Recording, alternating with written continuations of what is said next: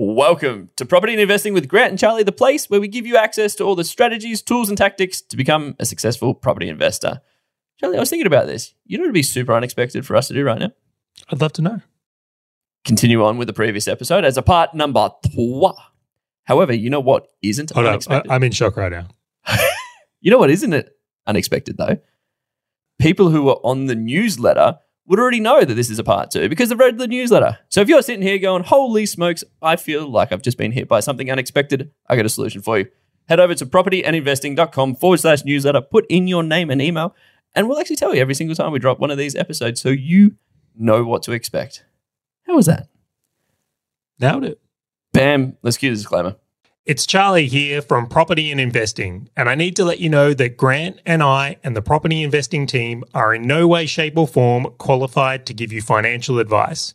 We strongly encourage you seek out and use professionals when comparing investment products or making investment decisions.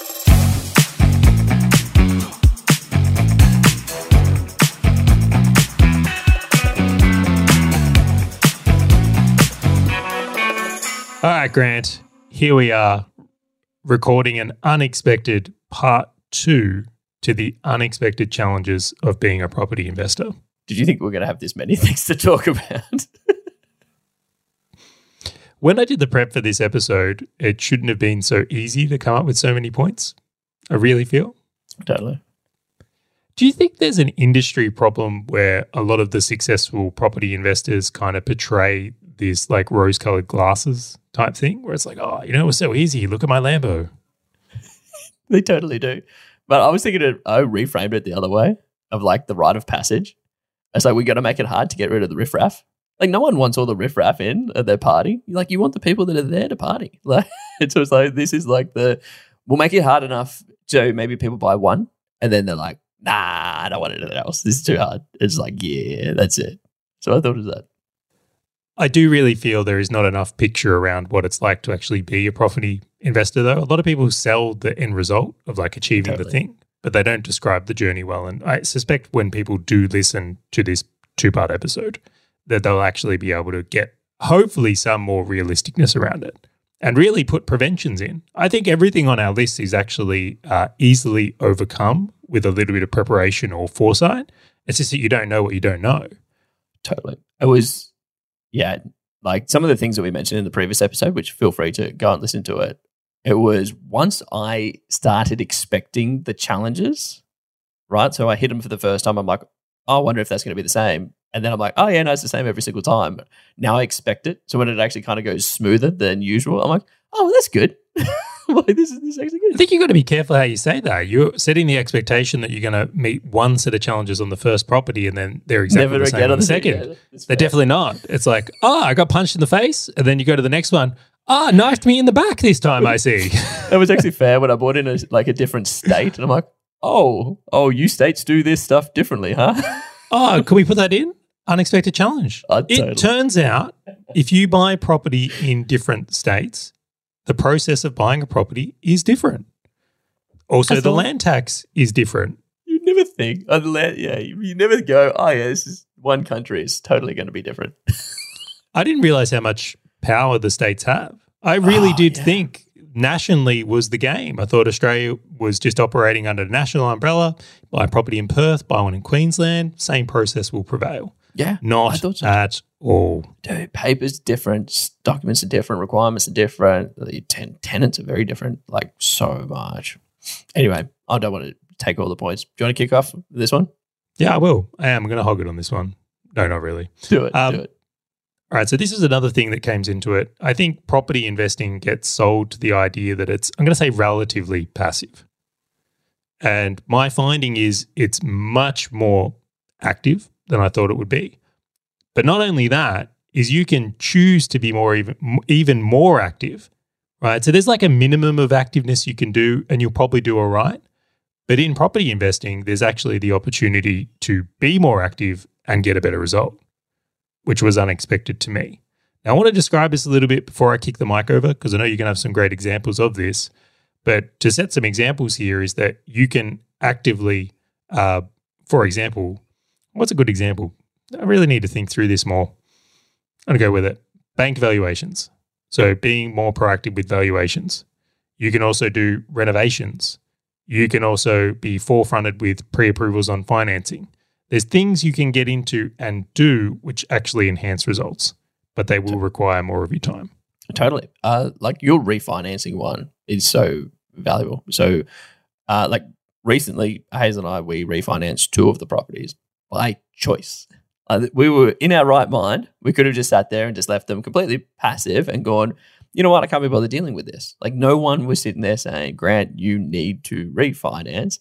And I'm like, this is what I'm coming up against, which is making it more active than passive by choice. And it presented its own challenges, as you would know, when you go change banks and do refinancing and show your borrowing capacity and all those kind of fun things again. It was, again, one of those situations of actively by choice. Can I break that down? Because that's a great example. That's better than the example I came up with. All right. So in this example here, Grant's bought a house and let's say he's had it for a year. Yep. He's made the choice to refinance it so he can potentially get some equity out or structure a loan in a better way so that he can access borrowing so he can buy another property quicker. So he can get into that next investment property at a much shorter time frame. If he wasn't as active and proactive in attacking the finance in this example, he'd potentially have to wait another year before the environment would be right or he had the deposit or the lending would be right so he could do it. So being more proactive and active in that way with the banks has actually enabled much more speed. Completely. Yeah, and so great that example. And interesting enough, because it stacked its deck against what I'm pushing for now, which is the accumulator, where I needed more cash flow through my property to get more borrowing capacity. And one of the easier ways for me to get more cash flow was just to refinance to a better mortgage. And these mortgages have dropped a bit. So like now I'm actively trying to get more borrowing capacity to actively go buy more properties to actively do the thing. And so it actually was part of many things that we were doing just to make sure that we can continue buying at the speed that we wanted to buy, which again, there is no one sitting there saying you have to. I could literally just say, I'm ready to buy now. Let's buy another one. And then just wait. I'm ready to buy now. Buy another one, but I'm actively pushing. I got some more examples. I thought of some. We went to all our property managers and asked them to work out what renovations could potentially get rents up. That's awesome. Yeah. So you don't have to do that. You never have to go out to them. And do you know what? Your property manager will never reach out to you and tell you to do this. So we actively went to each property manager, got them to do research of going, hey, well, if we put an aircon in, could we get the rent up $10? Yep. Or if we painted the house or a new kitchen or an extension or whatever it is or a renovation. We got that entire list and then actively started executing these projects because the ROI was there. It was a great way of actually improving in this case, yield on each one of our properties. We did something similar, but we actually actively are moving away from a property manager. And it was not that they were horrific. They just weren't very responsive, weren't very active. And I'm just like, no, my tenants require someone that they appreciate, that they like, that they're happy to reach out to, and that will actually do the thing. And so again, I could have just sat there and said, whatever, it's so easy, it's so cruisy, but I care about my tenants and I care about making sure that it's looked after. I'm like, I actively want to go and look to find a better property manager to go and look after these tenants because they deserve something better. No one's going to stop me. No one's going to kill me if I don't change it. It's my choice to actively make a change. But again, it's just by choice. Insurance quotes. Another one, Bianca spent numerous time on the phone to different insurance companies negotiating what she can get. I know right now she saved us thousands of dollars a year by doing that. So it's great. Negotiating with banks on interest rates, another one. And I love that this list is nothing you have to do, but could you imagine you do all of these, what the difference in results is over time? And I think that's why this was so unexpected, right? Because they sound so logical. It's like, oh, you actually want someone to do the thing. Oh, you want a cheaper rate. Like you actually want a property manager that does the thing. Oh, you actually want a cheaper rate from a bank. Oh, you actually want to improve the value of your property through renovations. They're all logical. They just present their own challenges. That's optional. Well, no one's going to prod you to do it as well, which I find really interesting. No, and it's one of those things which, like, it's a pain in the neck at the time. But as you have your own property portfolio, like, you actively want to try and improve it on top of it. But I'm putting one more in. Challenges. We get books done every month for our properties. We spend the time to pull together reports every month definitely not needed.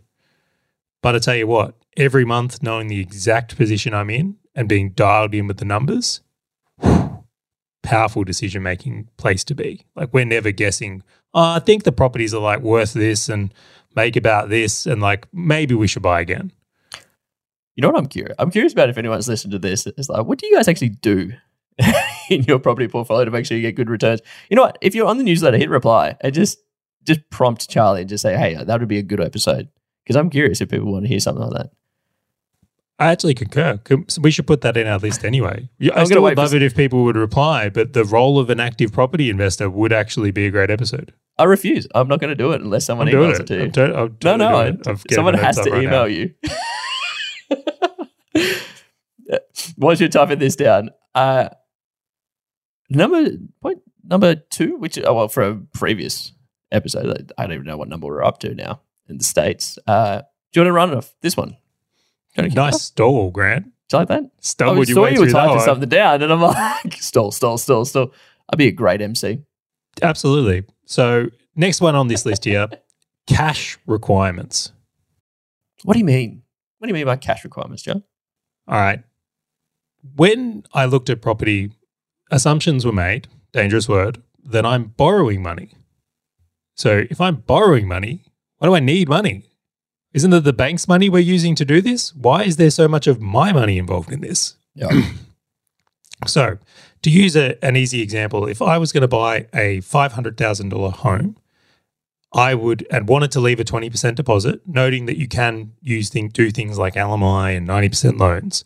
But in the ease of this example, $100,000 would be for the deposit, and then $50,000 is roughly what I chew up in buyer's agent fees, pest and building, stamp duty, trusts, accounting, all of it. So with every property I've bought on that ratio, so for every $500,000 I've spent, roughly 50 grand just evaporates. Yep. And that 50 grand comes out of my cash. So unexpectedly, the thinking I took into this is that if I'm going to leave a 20% deposit, I only need that 100 grand, where it's actually 150. Now, to go even further than this is like I have I've done 11 purchases, I'll put it this way, and my portfolio is about 6 mil-ish at the moment. So those numbers kind of work out roughly that it's about 600 grand per purchase. Yep. So if you do the maths, if I'm spending 50 grand on every one of these, that's cash I'm contributing to the portfolio that isn't in those deposits. 300 grand is not going to increase. Yeah. So it disappears. I spoke to the government. They say thank you for the stamps that you've been paying. Keep picking up those bins. Thank you. the council bit. You know what? There's another layer to this that I found fascinating, which was the continuous income to have cash coming in for borrowing capacity, and just how much of a challenge that is to make sure that you continue to play that game if you're looking to buy more. So I've had a lot of conversations around, well, how am I going to go about earning to increase or maintain a borrowing capacity to buy more? Right. So let's use that as an example here. Let's break that down. That's a big comment in itself. So you're buying investment properties here, and then you're recognizing that the further you go into the journey, you almost need to increase your borrowing power to be able to keep accessing finance, or wait long enough where rents increase or whatever it is. Yep, exactly. Okay. And so then I was surprised as to the cash requirements on the other side of like what the banks are looking at and how much they've changed on what I can borrow. And so the cash requirement from not just money in a bank account, but money coming in every single month consistently and reliably. So the bank's like, oh yeah, you're a reliable person. Completely. I think we tackled this before, but the idea being if you buy a property that is positively geared, right, that's great. However, in that first year you buy that property, if you have renovations to do or if you have things you need to fix up, you may not actually be positively geared in that first year, and that can kind of work against you. Completely. That was another interesting one on cash requirements. Or that's a little bit different because it's like you may think you're buying a positively geared property only to recognize that small renovation or repair you wanted to do or painting the place before it came in could actually like knock you backwards depending on the financial year timing as well. Or the broken oven, the broken back deck. There's the $7,000 reno. Don't, Charlie, it's not a pain I've ever faced. Well, did you know what I did expect? repairs and maintenance. Totally. And that's actually gone better than I thought. Surprising. It's like that's the one thing that most people push back on, going, I don't want to buy a used house because of all the repairs I'm going to have to do. And you're sitting there saying, and I would actually concur, I've only ever had one that I had to really sort of fix up. It was actually not as bad as I thought it would be. I'm under budget substantially on my portfolio. What I set aside every year for maintenance, fingers crossed. Like, and I still stack that cash just to be safe in case, a roof or a bigger thing comes down. Yep. But once a tenant is in and settled, I have found that my maintenance has gone down substantially. I'll throw one more unexpected on this, is every time you bring a new tenant into a property, that's when the most amount of maintenance is. Because they expect things, or because the other people break stuff on their way out? I'll put it this way. Right now in my kitchen, there's a downlight that's out. It's got 4 downlights, and it's a lot of natural light in that room as it is. I'm not replacing that light. I'm just used to it. But if someone came and rented this house and they did a walkthrough, it'd be like, oh, downlight's out. Let me get that fixed.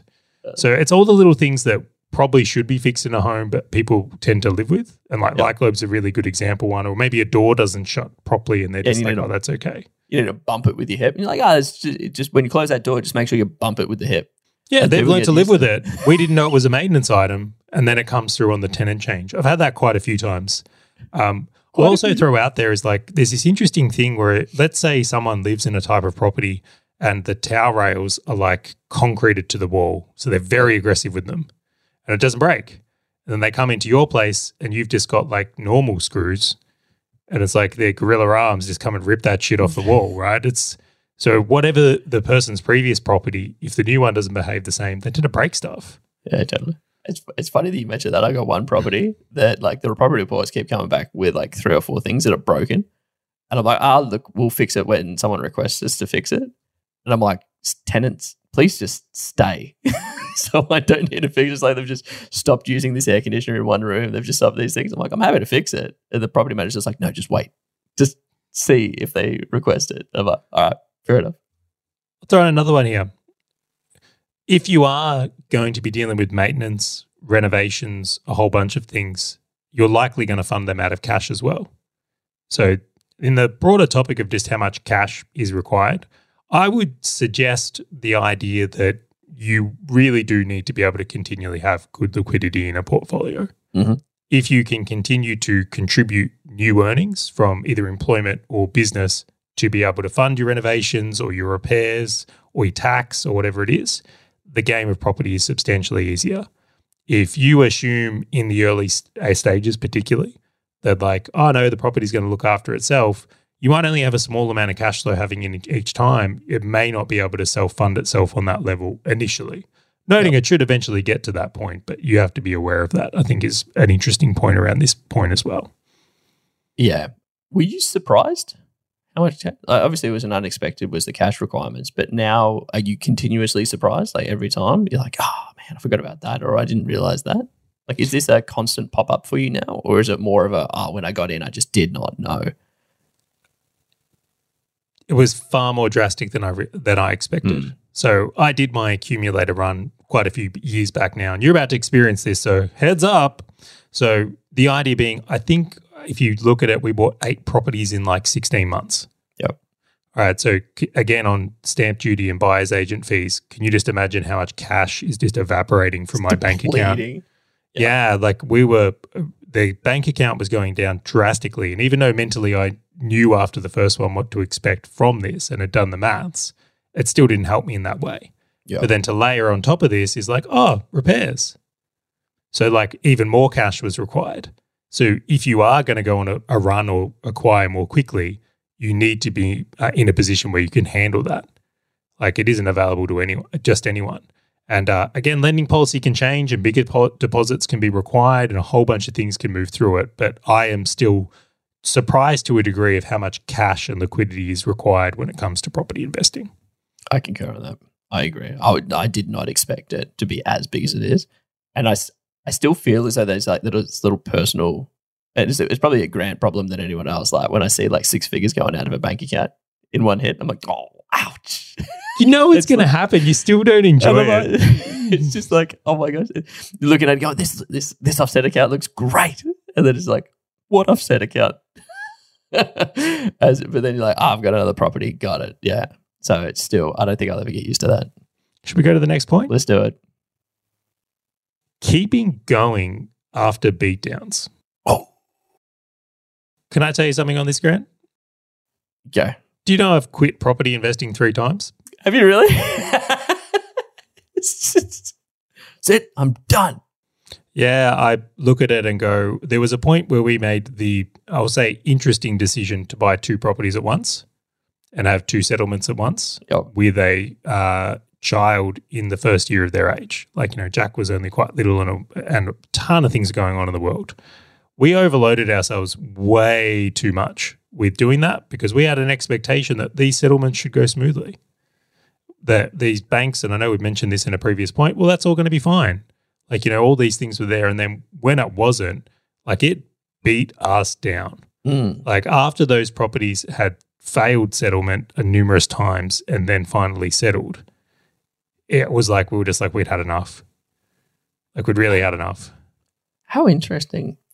Do you think, because that's a personal beatdown, like that's, you guys are knackered dealing with a child, dealing with like the business that you run, dealing with like 2 settlements at the same time, like that is just a barrage that very few humans will accept. So I just suspect that you would not go running into that situation again. Do you think that this beatdown also applies to, like, imagine someone buys a property that does not do too well and that it might go backwards or like it might drop in value, to be more specific, and someone looking at that saying, well, that's just a situation that it is going through now, but in the future it might or should come good. You know what? I'm happy to keep going even though I've been beaten down on this one. Yeah, so in our situation, what we didn't recognize was just how much work was going to be required. And it's like the risk was actually in the investor, not the investment. That's so those, great to be clear, differentiator. both of those properties have done fantastically well. Like I'm thrilled with them both. And in hindsight, of course, not being in the pain of those moments now, look at it and go, was a really good decision, but that was not an experience that was enjoyable. That was eating glass. It really was for us. And a bit was going on for me in business as well. And then, of course, it was around like I think it was around an Easter or something where we had family events on as well. Like, Of course it was. Terrible planning on our part. I love that separation that you put between like the investor versus the investment. Yeah. The beatdowns happen to both. When we looked at it, which we got over it eventually after having a break from it, clearly. Yeah, I was going to say, it doesn't sound like it. It was a spur of a moment thing. I'm still a little bit bitter if you haven't picked up on that, and I probably wouldn't do it again.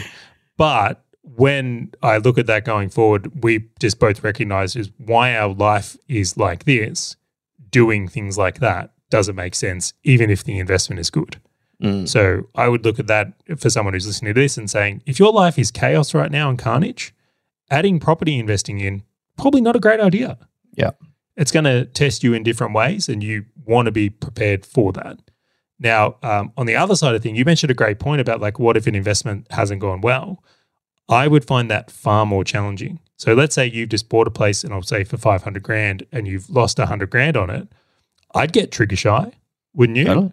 I do. Totally. So I'm always very impressed with people like Keith Cunningham or many investors who bought like off-plan apartments, lost money, but then have been able to get the courage to get it back and get back on the horse. And I would like to believe that I am that type of person as well. I haven't experienced that type of thing, but I've certainly taken hits in business and then gotten back on the horse. Yep. So I'm sure it's you a would different have way to think about it. It was actually an unexpected challenge of like speaking to other people that bought investment properties where they got beaten down and they were almost like trying to push it on me, going, well, this is my journey. It's going to be the same for you. And that was actually a challenge where it was like, oh, okay, I see that your beat down, to use this example, on an investment is now you've taken it with you for the rest of their life to the point that you now want to influence other people. I remember talking to a family friend and he's like, take it into property. This is worse. Let me tell you about the house that I bought off the plan and where that went. I'm like, You've got to be so careful around beliefs here. So my belief is there's people that make money in property and there's people that lose money in property. And there's people that make money in shares and there's people that lose money in shares. And there's people that make money in business and there's people that lose money in business. And my fundamental view on investing, business and life is there's people who've done well and not well at everything. if you're looking for blanket rules, it generally doesn't go well. I can't find any evidence of it. Can you tell me tell me anything where it's like everyone gets the same result? No. And it's not even a bell curve. It's not even like, well, everyone just kind of roughly lands in the middle. And like everyone's like these extremes to the other side. It's like, no, it's not even that. I've literally given two people the same book and they've come to a different outcome. Right? Totally. It's like there's just in everything, there's such things. So it's so dangerous in the idea of that, hey, if, I heard this guy, he ate a meal once and he got food poisoning and he died. Fuck, better not eat again. Yeah. Yeah. Well, yes. I love that example. I find this fascinating. See, I haven't gone through personally any beatdowns as an investor yet. Noting that like we've bought houses approximately 6 months apart from each other, being very methodical around like how do we just like smoothly go through the thing. However, I'm acutely aware that on my accumulator run now, I suspect I'm going to get a beat down at some point. It's going to happen. And totally. To your point, it might be that you have a kid and you don't have time for property at that point. It might be the market turns. It might be, I'm going to say you have had a beat down. Interest rates go up. That's fair. That is fair. I would suspect that for many people right now, interest rates have gone up and it's been a bit of a beat down and it's stopped them. Totally. Yeah. I love the boxing analogy because it was definitely a knock down and I got to the count of 5 and I was brushing off the gloves and I'm like, let's go again versus like a complete knockout when I was like, I'm not touching that thing with a 10-foot pole. So these are the dangerous ones, right? These are the ones I find really interesting is like if you get into something and have a truly bad experience, it's easy to go, I'm not going to do that again. Yeah. It's these ones here where it's like, interest rates have gone up and they sideline you. And it's like you end up on the sideline for too long. You end up like actually not getting back into it. You kind of stay on the fence. You start watching the news and doubting yourself. And it's like you kind of created your own beatdown. Yeah. And then your belief continues to fulfill its own prophecy. Huge. Absolutely huge. Do you want to jump into the next one? Absolutely. This is the last one on the list, Grant. And I'm going to say potentially one of the most challenging ones. Property investing is fast but slow. All right. Expand. In the example that I've spoken about, buying 2 properties, it was full on for a period of about 3 weeks. Really full on. Now, that's a fast period where it's full on, but to get the results from that is like a 10, 20, 30-year game. Mm. So you find yourself like in this zone of like it's action-packed and exciting and then you're buying stuff, but then the result cycle or even like other areas of property is like you want to set yourself up for the perspective of a longer-term game. So what is unexpected about this, though, to answer the question more directly, is it's not that I didn't know property was a long-term game. It's just that I didn't think I would be as wanting it to go faster as I did. It's like, you knew it's slow. Poking it. Come on, man, do something. Completely. Come on. But to that point, I think, like, obviously I've purchased majority over the last 2-3 years, and it's been quite volatile to say the least, Charlie. Like huge upswings. Hugely exciting time in property, up and down. Totally, to the point that there is actually a lot of news talking about property.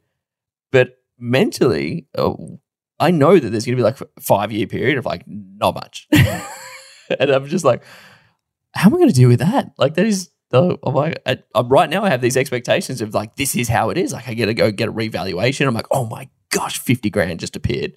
And I get to go, oh, look at these reports of double-digit suburb growths from CoreLogic. I'm like, this is like so exciting. Like, just what happens when it all goes back to like some kind of normality? Just an equilibrium of now it's like real steady growth of rents, real steady growth of value increases or decreases, and it's just slow. We want the excitement of day trading, but the results of Warren Buffett. Totally. Via property, yes. Yes, that's exactly what I'm going for.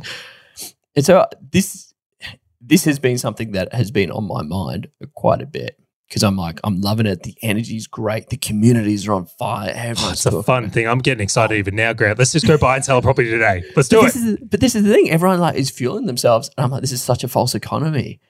I'm like, this is just not how it's going to be. Everyone's going to be just change and go elsewhere. And I'm like, I've loosely expected it, or I'm loosely expecting it. However, I know when I'm there, I'm going to sit there and go, I did not expect it to be so slow, so non-interactive. Like I think this is one of the things that a lot of people are getting in now just might come up against and go, oh shit, it doesn't go up like it did before. I'll go through something here and then I want to talk about what I've actually done to get over this because I think it will be really helpful for people. Awesome. So Vanguard did some research on the people that have been most successful with their products, which they make like index funds and ETFs and a whole bunch of stuff. And they found this whole conglomerate of people that are like the most successful investors they've had. And it was like really fascinating. Do you want to know the most fascinating thing about this conglomerate of people? I know what you're going to say, but I'm just going to take a check. They kept trading in, trading out, jumping on, like just trying to pick the right thing. They're all deceased. So they didn't do anything. So it was the people who invested and didn't touch it that were the most successful. They literally just bought, and I was like, so the message to get from that is that over trading and overdoing things can actually lead to a lesser result. Tinkering with the thing, trying to trade up. Like, oh, I've got great returns. Let's get it out and let's go and grab another better one. Yeah, the actual benefit could be just not touching the thing. Warren Buffett himself talks about the challenge of not this as well. Like overtrading is a real thing. We hear a story, we do this thing, we think we should sell a property. I don't think we're inherently wired well to think long term. I really don't. Completely. Yeah, so there's got to be some awareness to that, particularly in property because it is such a long-term asset. Because of the nature of stamp duty and agent fees, trading property just doesn't make sense. Maybe if stamp duty changes, a new world of property may open up. Fingers crossed. I would love that because then we can day trade property. But we'll come back to that at another point. But I found that really interesting. The second component is that if you look to the results in property, people who have bought really well and just left it have done well. They are the ones that have this skill set of just being able to like buy the thing. And I love how your example was like pass away. So they could, that was like they were forced not to touch it. But it's like, it's such against human nature of just having the thing and just like, just leave it. It's fine. Just leave it alone. Just not selling in the panic moments and not getting greedy in the FOMO moments, right? Totally. It's like that's what's really fascinating about that. But coming back to property here is that I look at it and go, if you don't scratch this itch somewhere in your life, you're going to destroy your portfolio. So is my view. So you see this as not a discipline play where it's like, hey, just don't touch it. Look at it. What does the parent say to the kid? Like, look at the puppy, but don't touch the puppy. Like, it's fine by itself. It might bite you. That is the worst analogy ever. I'm going to say to you for that. It has nothing to do with that at all. I'm going to put it this way. Is like, I'm going to say that human beings have this need to fulfill this excitement they need in their life. It's not optional. You're going to find it one way or another. So when you look at this, is that you're either going to tinker with your portfolio and potentially break it, or you're going to need to find things in your life that can fulfill that for you, that can fill that cup. So to use an analogy that does make sense instead of whatever you were saying then, is like if you're addicted to riding a bike, right, but you know riding a bike isn't good for you, well, then maybe it makes sense to go for a big run in the morning so you're too tired from your run that you don't want to ride your bike. Yeah. Right? See how you're putting a measure in place to be preventative in that way. So the way I've actually done this is going, well, okay, instead of focusing on, tinkering with the portfolio or overdoing it, because there is certainly to the point of this active things you can do, but there's a point where that becomes counterproductive. Like doing more activeness doesn't release that, too much tinkering. It's going, well, where can I be effective? So the thing I've looked at is number one, raise income. Yep. What if I could get the kicks out of property that I get out of increasing my income, which in turn gets me more of what I want in property? I think that's a really powerful one. Second one is I've actually taken up golf. You have too. Hobbies.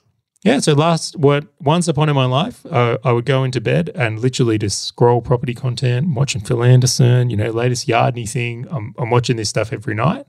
And that's really dangerous to me. That's like prime tinkering. I'll hear an idea and then before you know it, I'm like, burn it. Let's go. Well, last night I was literally watching a video on golf, a new golf exercise for the range next time we go. Yep. So I can see that I'm intentionally taking my intention away from the thing, which could potentially lead to my demise here. They're actually really interesting strategies. And it instead of just trying to force yourself to not touch, it's find something else to do with your time that fulfills that desire for excitement. It's a habit change strategy. Totally. Again, they talk about the idea if someone's addicted to a certain food, you don't just take the food away from them because there's nothing in the void. You've got to give them an alternative to put into there, so they do it. So the first thing someone does when they get up every morning is have a cigarette. If you put a new morning activity in that they enjoy more than a cigarette or can condition themselves for that, then they won't do that. And that's like a strategy in many places of like habit replacement. I can see all these property investors like going out like for morning runs and things now. People are like, why'd you take out morning runs? So I don't touch my property portfolio. So, played a round of golf, didn't buy a rooming house off the plan. Yes, nailed it. But funny that you mentioned that because it's one of those challenges. I think that it would be so difficult to find out why you keep touching the thing and why the thing's not creating the results you want. And the actual problem is that, well, you're doing too much. Like, just slow down, let it do its thing and fill that void with, to your point, something completely different. Best example of this, gambling. Right, so when you look at gamblers and what goes off is when they win and they get that rush, is it can lead to addictive behavior. Yep. We'll stand right now is that as someone who has enjoyed a fair few gambling stints in my time, do enjoy going to Crown every now and again. As someone who's traded shares as well, same, exactly the same, that rush. And property does have a lot of those same characteristics. Yep. It really does. So if you're in there, and I'll even say this, like I did a development where I made substantial money, that rush and excitement of pulling it off, then again, which could be the very dangerous thing that comes with it. Really, because you want the rush of doing the thing because your body thinks that doing the thing is the thing, that doing the thing actually creates the outcome you're looking for, as opposed to potentially it doesn't. Like, it's not. Sometimes time's got to do some of the work. Long time horizon's got to do some of the work. So, I love these. This has been an interesting list. It has actually been an unexpected list, to frame it more nicely. I like it. It's an unexpectedly interesting conversation we've had on this. So if you've listened to this and you're like, Charlie, Grant, this was valuable, reply back to the newsletter. And if you're sitting there with me saying that and you go, Grant, how do I get on the newsletter? That is a very good question. You can actually head over to propertyandinvesting.com/newsletter, put in your name and email. And again, then you'll be able to get an email because we notify you every time we drop one of these episodes, and you'll be able to reply and let us know what you took away from this or any of your unexpected challenges. Just want to say thank you again for joining us, and we'll catch you on the next episode of Property and Investing.